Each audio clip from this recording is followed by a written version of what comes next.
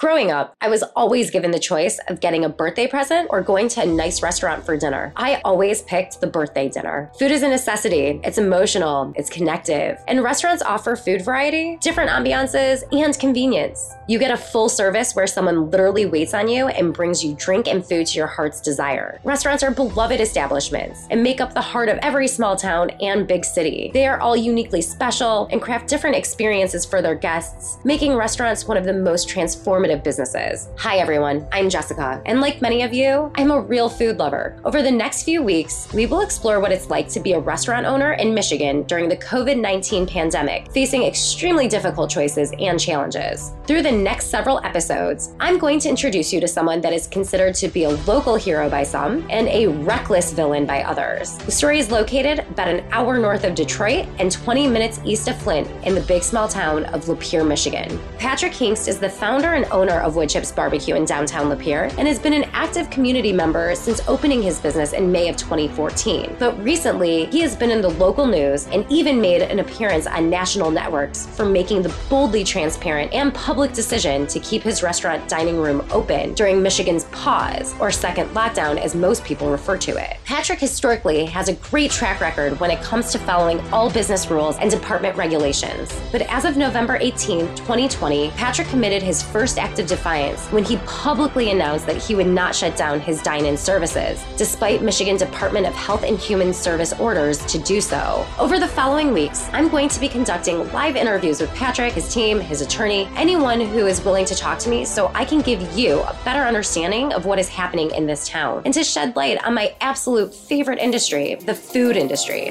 This is the Restaurant Revolution. Back now to the governor's orders. Governor Whitmer recently signed this morning an executive order temporarily shutting down bars and restaurants. But it's not just places to eat. Clubs, movie theaters, gyms, spas, and casinos. As of 3 p.m. this afternoon, they are all closed. One exception, restaurants may allow 5 people inside at a time to pick up orders as long as they are 6 feet away from one another. The governor said the moves are about saving lives. We spoke to some West Michigan restaurant owners to find out, frankly, what they're going to do. The restaurant industry is one of the hardest industries in the world to make a living at. The failure rate is astronomical. Lots of people will see the glitz and glamour and think, yeah, owning a restaurant, that's got to be lots of fun. I'd love to have that kind of prestige. But you don't realize, especially if you go into it with your eyes closed, what a nightmare it can quickly become. Even in good years, during the good times, the best operated restaurants operate on razor-thin margins. So you can do $1 million a year and you'd be like, wow, $1 million. But at the end of the day, you're probably only going to profit somewhere around 20, 30, 40, maybe 70,000 if you're a really amazing operator. So whenever I meet somebody and they say, oh, you own a restaurant? I really want to open a restaurant. I'm like, oh, that's great. Any chance you let me talk you out of it? So that doesn't sound like the most fun industry. So why don't you take us back to the very beginning? Woodchips BBQ. Why? How did it all come about? Why Lapeer? I opened my first restaurant almost 11 years ago, a sandwich shop called MC Witches in downtown Oxford. And that was just kind of a small operation because I had no money. And I needed to get that open, and it was a shoestring budget, and we were able to make it work. But I always had this thought in the back of my head, I wanted to return to my hometown. I grew up here, Lapeer, moved here when I was 11 years old, and the downtown was very beautiful, but it was economically devastated. It lost like the anchor store JCPenney's back in the early 90s, and after that, it just fell into disrepair as all the development was the big box stores and the chains happening outside of the downtown. So after being open with our first restaurant for about 5 years, the opportunity came along to actually buy where Woodchips stands today. And the opportunity came literally days after me and my partner were discussing possibly bringing a barbecue restaurant someday to Lapeer. So the universe pointed all signs to this. We were able to make a deal work out, and we wanted to bring something to the town that it could be proud of. You know, there were good restaurants here, but we wanted to be that focal point that really helped spur the downtown to come back to life.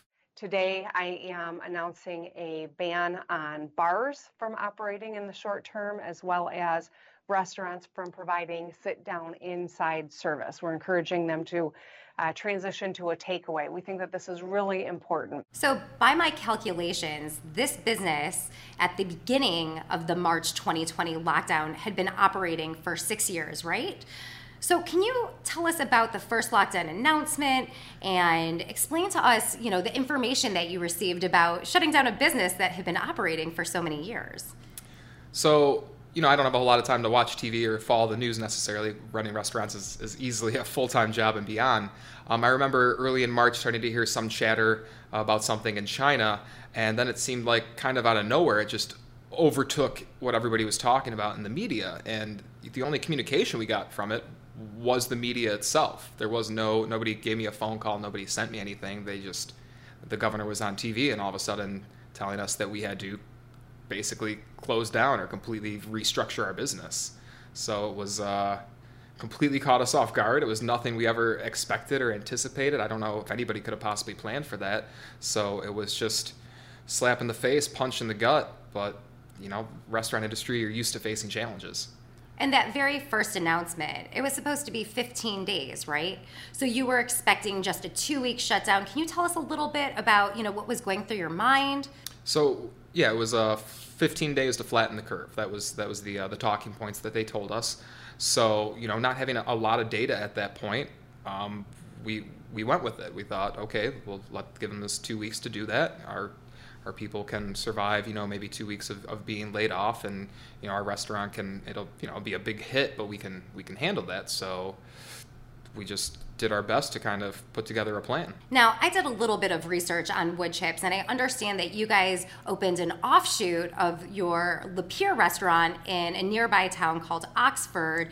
Can you tell us a little bit about what that was like for you? Yeah, so less than 3 weeks before the announcement of the lockdown, we had just converted my first restaurant, MC Witches, to become a carry-out quick casual version of Woodchips Express. So we had that grand opening, or we had the soft opening at the end of February. Didn't even have time to plan a grand opening, barely opened a few days, then all of a sudden we're facing a shutdown order that we're not able to serve any dine-in. So you got to take us through step by step. You've got these 2 restaurants.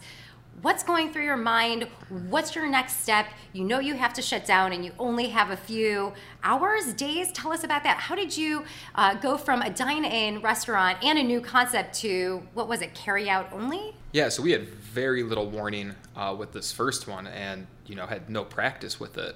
So I had a new GM in place at our Oxford location. Being new, things were a little bit slower there. So, you want to give full-time attention to it, but you kind of had to let it do its thing and hopefully and survive while I turned the focus to Woodchips, because we need to be able to have this in operation. This is the backbone of our organization, of our empire.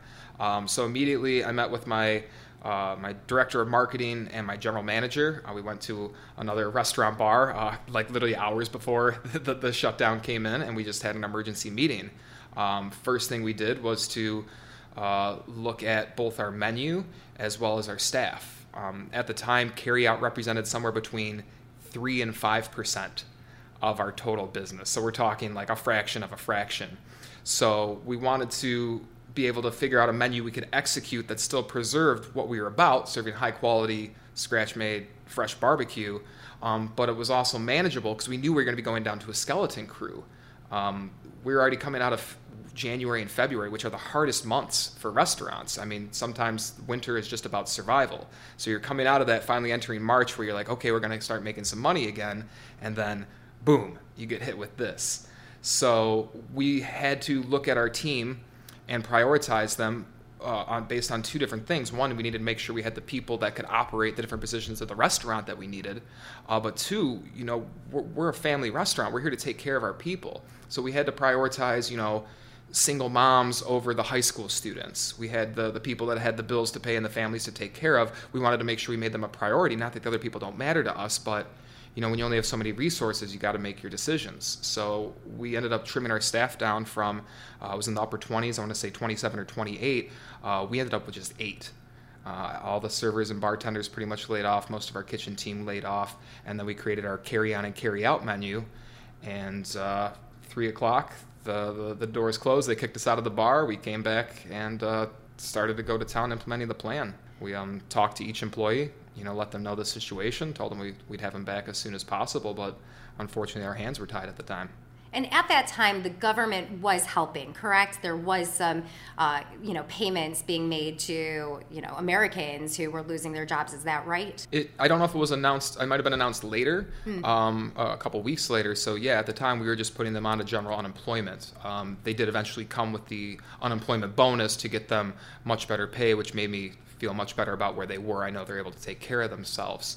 But yeah, initially right out the gates, I think we were just kind of, 2 weeks, and this is what we have to do. The latest 3-week ban on indoor dining is driving up demand for both takeout and delivery.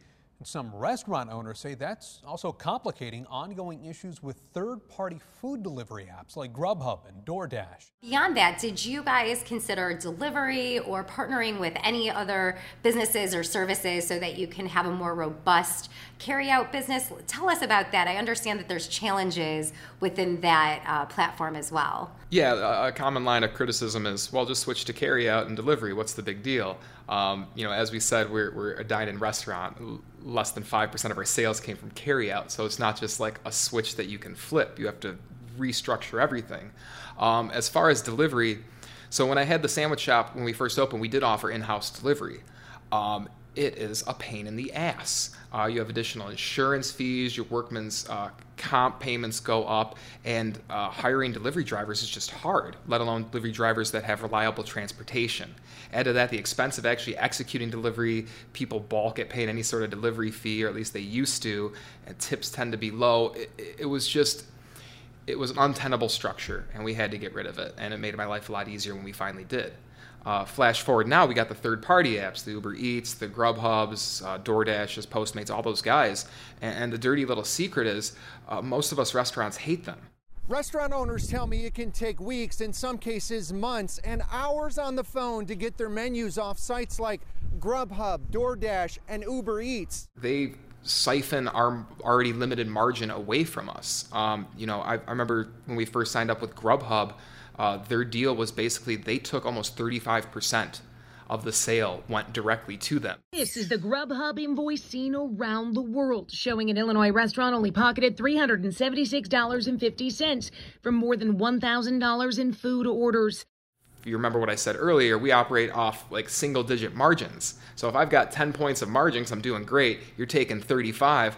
I'm left with negative 25% on that transaction. Add to that the logistics of it. It's not like a third-party delivery app integrates with your system. You've got to get their system and their separate printers. And then you're dealing with drivers, and drivers will cause issues. And do we think the customers blame the drivers or Grubhub or whoever it is? No, it's always our fault, no matter what it is. Because there is so much confusion, quite honestly. Confusion like recent orders that included ice cream from his sweet shop. Our sweet shop has been closed since the end of September, leaving delivery customers angry, not with Grubhub, but Fricano. Well, we are not responsible. We have zero control over this. And that's just the beginning issue of List with them. There's so many challenges in dealing with them. They're giant companies. Customer service is poor. Some of them will even just put your menu up on their website without your permission, and then you might have to go to court or even fight them just to take it off there, which you never approved in the first place. Wow, so this really goes towards all of the things you shared with us in terms of running a restaurant. It's very difficult. It sounds like there's a lot of challenges, and to make anything work, you really have to go through systemic changes to make sure that your kitchen's able to operate and your whole restaurant's able to function, but you keep getting thrown wrenches, it sounds like. Yeah, with any one thing you see in a restaurant, there's 30 things behind it that had to happen for that one thing to happen that you don't see. And so add that to just, these guys got 5 things to deal with. Yeah, that's 150 things I've got to deal with. Duly noted. I'm not starting a restaurant. You have your carry-on and carry-out menu. Why don't you tell us what's happening inside this restaurant at that time? You think it's going to be, 15 days to flatten the curve. Take us through that period of time and all of the things that the restaurant saw, including the lockdown extension. So that first week I was here, every single day. I was rallying the troops, trying to provide some cool, calm leadership. Everybody was just suffering from the same thing, uncertainty. We didn't know what to expect. We didn't know what was going to happen. We put some, positive marketing out there, drumming up support from our awesome customer base, and our carryout did okay. It definitely grew from the 5% it was, but basically out the gates we're down 50, 60% in sales, just gone. And in restaurants are very cash flow heavy businesses. Well, that's kind of what I mean. If you're doing $1 million, at least 950,000 of that is just cycling out. It's not like that's profit. And it's, when you look at restaurants, we support so many other businesses. We've got, our broadline distributor, you got your produce distributor, we got our local cheese guy, we got the local butcher that we used for our burger, we got the local paper goods supplier, we got the window cleaner. There's so many different expenses and so many other businesses that are supported by our one business. And not only that, the money that we're bringing in today is oftentimes paying the bills that we accumulated within the last month. So when all of a sudden we go from having 100% revenue come in, that plummets to 50%, our bills are still at 100%. We still have a month where we're just watching money just flow out of the business, and it's terrifying. So we entered, I think it was March 10th, we had about 60,000 in the bank. That's a pretty good number for a local restaurant. By April 10th, we were down to under 15,000. So there's 45,000 gone. And it was getting scary because those cash flow swings come when a company like mine, when you have payroll, your payroll over a 2-week period can flirt with $40,000. And so when you know that it's about to come out every 2 weeks, you got to make sure that you're ready for it. So it was a scary time. And, beyond that, having, the emotional struggles of the team coming in, the unexpectedness of it, all of a sudden their family is now cut by less than 1/3. It just created a lot of pressure and a lot of stress, and we just focused on trying to give our guests the best experience we could in whatever way we could. Well, let's talk about the guest. You said that, carryout started to do okay, so I guess you had to convince this community that was used to dining in to now carry out. Do you think that fear played into people, staying at home and not taking carry out? Or can you take us through, the community perspective during those 15 days and then beyond? I mean, especially in the early days, we received quite a bit of support. Even though we took that big hit of 50 to 60%, that still represented tenfold growth of our carry out from where it used to be. I think, there were plenty of people that were completely terrified out the gates and they locked themselves down, but I can't say whether or not that had a heavy impact on us. It seemed at the time that most people that were still going to live their lives were still living their lives. So you talked about all of these changes that you implemented. How did that go? Did you guys face challenges? Were people okay with the changes that they were dealing with internally? What were some of the things that you had to face as the leader of this business? Well, I mean, we had people that were disappointed that we didn't have the full menu to offer. You always hope everybody will be understanding, and a fair amount were, but, not everybody always is. And in the restaurant industry, you learn a lot of times that people will take out their life's frustrations on you. You end up being the whipping boy for it, and you try to smile and take care of them as best that you can. The biggest challenge really came for me was when my daycare closed. So my wife works full time. I have 2 little kids at home, and our daycare shut down less than 2 weeks in to the lockdown, and it was closed for like 5 or 6 weeks. So Monday through Friday, I'm stuck at home doing daddy daycare. So I'm relying on my people to take care of my business, to take care of my other baby here that actually provides for my family. And it was such a terrifying position to be in because I'm powerless. I have no control over what's going on during the days. I'm trying to manage from my phone while still being, a dad and taking care of my kids. And then I just come up on the weekend to be a weekend warrior, rally the troops, try to keep everybody held together, while still keeping an eye on that bank account and just, getting a little more stressed every day, hoping for a way out. Can you take us a little bit through the timeline? We had that 15 days to flatten the curve, and was it after the first extension that daycare closed? Yeah, I think they did an extension, or it was somewhere in there where they passed. I mean, the rules and regulations were constantly changing. Before the Supreme Court finally invalidated it, the governor had issued something like 192 executive orders, and each one would oftentimes tweak or adjust the one before. And like I said, we have no liaison. It's not like somebody's coming to educate us. We at best get the media, or we get an email with literally legalese that we have to decipher and then figure out what this means in the real world for our operations. All right, so let's get a little bit personal about this. What was the emotional toll that it took on you? Not only did you have to lay off your servers and some of your kitchen staff, and now you're working from home, 5 days a week and coming up here on the weekends. Just take us through, what it was like for you, Patrick, as the owner and founder of this establishment, and also being a dad. I mean, as a business owner, you kind of get used to just dealing with challenging circumstances. They just come at you, and whether you become weathered or you become experienced, you tend not to let stuff get to you the same way. That being said, laying off almost 20 of my employees, my family, was the hardest day of my professional career. I had worked really hard for, a decade plus, and I never had to lay off a single employee. When I went to school at hospitality business at Michigan State, the main thing they told you was take care of your people. They're your most important asset. They're your most important resources. The businesses that succeed are the ones that have employees that feel like they're part of a family. They're part of something greater than themselves. And we worked really hard to create that atmosphere here. So to be forced to have to tear that up on my own, to have to tell these people that I can't afford to pay you, it was heart-wrenching. And then to have to rely on, thank God I had those amazing 8 people to carry this business through, that they had to keep this going. I couldn't even be here.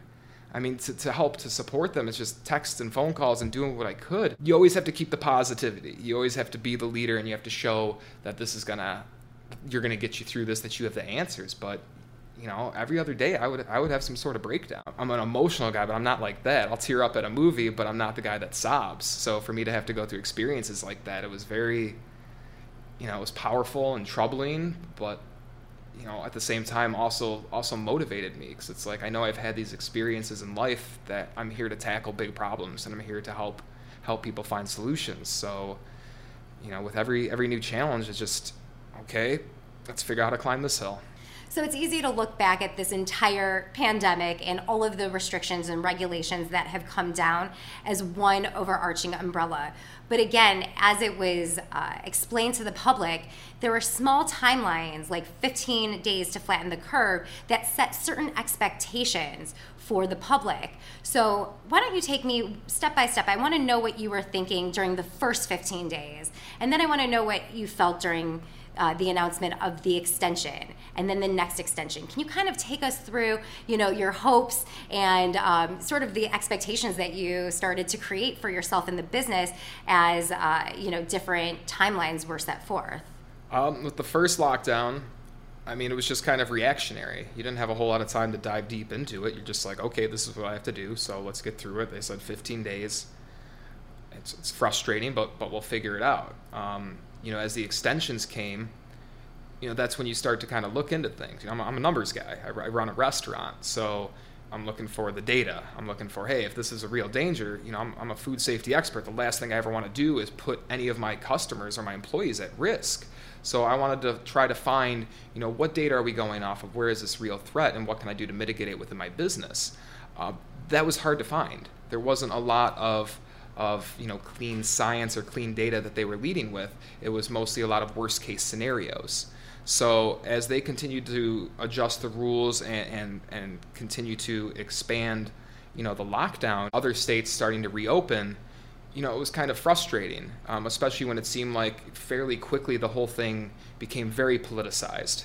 I don't play the team sport thing. I don't Republican, Democrats, whatever. I just care about people. So to watch it quickly turn into, the Republican states versus the Democrat states, or Democratic governors versus the presidents, and just see all this fighting and talking past each other like almost every other issue that comes up. It's like, guys, this is life and death for a lot of people out here. Not just referring to the virus, but talking about, you're shutting down industries where people live on the margins. Restaurants, we do our best to pay well, but most people in this country live check to check. They can't take a $500 unexpected payment hit. So to all of a sudden just be thrown into a world where not only are we now potentially taking away your right to earn money, but we're not going to really tell you how long it's going to last. And we're going to keep dangling this carrot of 1 more week, 2 more weeks, 2 more weeks, and then eventually, bam, it's over 80 days later, and we're still not allowed to serve guests in our business. And it's so disempowering. As a business owner, you're used to figuring out how to face challenges and how to overcome them. But when you're presented with something that no matter what you do, there's no way to overcome this. There's nothing I could do to open my business. They're not allowing it. So it's continually just getting slapped down. But we get back up. Like I said, it was my people that carried me through this. Just the effort that they did, the passion that they held, watching them go to war for us to keep this business alive. It's, that's why I'm willing to do anything for them. But, we just continue to press forward, hold out hope. Our bank account was in rough shape. We were able to get, a small local grant to help out a little bit. Got an emergency $10,000 loan to kind of support us, but things were still, very tenuous. You said that you had to lay off the majority of your staff. And now that this continues to get extended, they're on unemployment. But what about your relationship with them? Are they reaching out to you? Are you keeping in touch with them? What's the sentiment at the time? Well, I tried to check in with them as often as I could, every couple weeks at least, shoot them just each a quick message, which might sound easy and trivial, but when you have between your locations, almost 40 employees. My wife's like, "What are you doing on your phone?" I'm like, "I was checking in my team, just making sure everybody was good and seeing if they needed anything," because I wanted them to know that I still cared for them even if I wasn't there, and that they were still part of the team, and someday we'd be putting the band back together, and wanted to make sure that they were always welcomed, appreciated, and missed. Did any of them suffer any, mental, emotional distress during this time? Did you hear from any of them that were struggling? I mean, initially, everybody just kind of was in a form of shock and just kind of marching forward. But as things, this is a weird word, but normalized into the lockdown period as the extensions continued and the politicization stepped in, you started really seeing the toll that it took on our people. Hearing like our manager unable to go visit her mom because her mom was now scared of her because she worked in a restaurant, or just people having complete disagreements on something where they can't even talk to each other, that it just turns into like yelling. It's so disheartening. You want, this is a time where we need to support each other. That was the environment we were trying to create here, and it seemed, like we were just coming and doing damage control, just lifting each other up just to be able to get through the day. But thank God there were always enough of us still in the light that we were able to carry each other out and have shoulders for the one other person to cry on. The next day they had a shoulder for you to cry on. That's pretty heavy, but also sort of beautiful that you guys have that kind of relationship. All right, we're at the end of April 2020. Tell us the status of your business. So like I said, by April 15th, we were under 15K in the bank. We've got a payroll coming up. We've got a big cash flow swing as our auto pays are about to go out on our rents, our utilities, our vendor pays. And I was scared. We were cutting it really close. And then I wake up in the morning and I look at my email and there it is, insufficient funds. Woodchip sales were cut in half. More than 2/3 of the staff laid off. Owner Patrick trapped at home while daycare is shuttered. And the business bank account went into the red. The scaling back of the first lockdown was still almost 2 months away. How did Patrick and his team deal with the ongoing onslaught of challenges? Find out on the next Restaurant Revolution.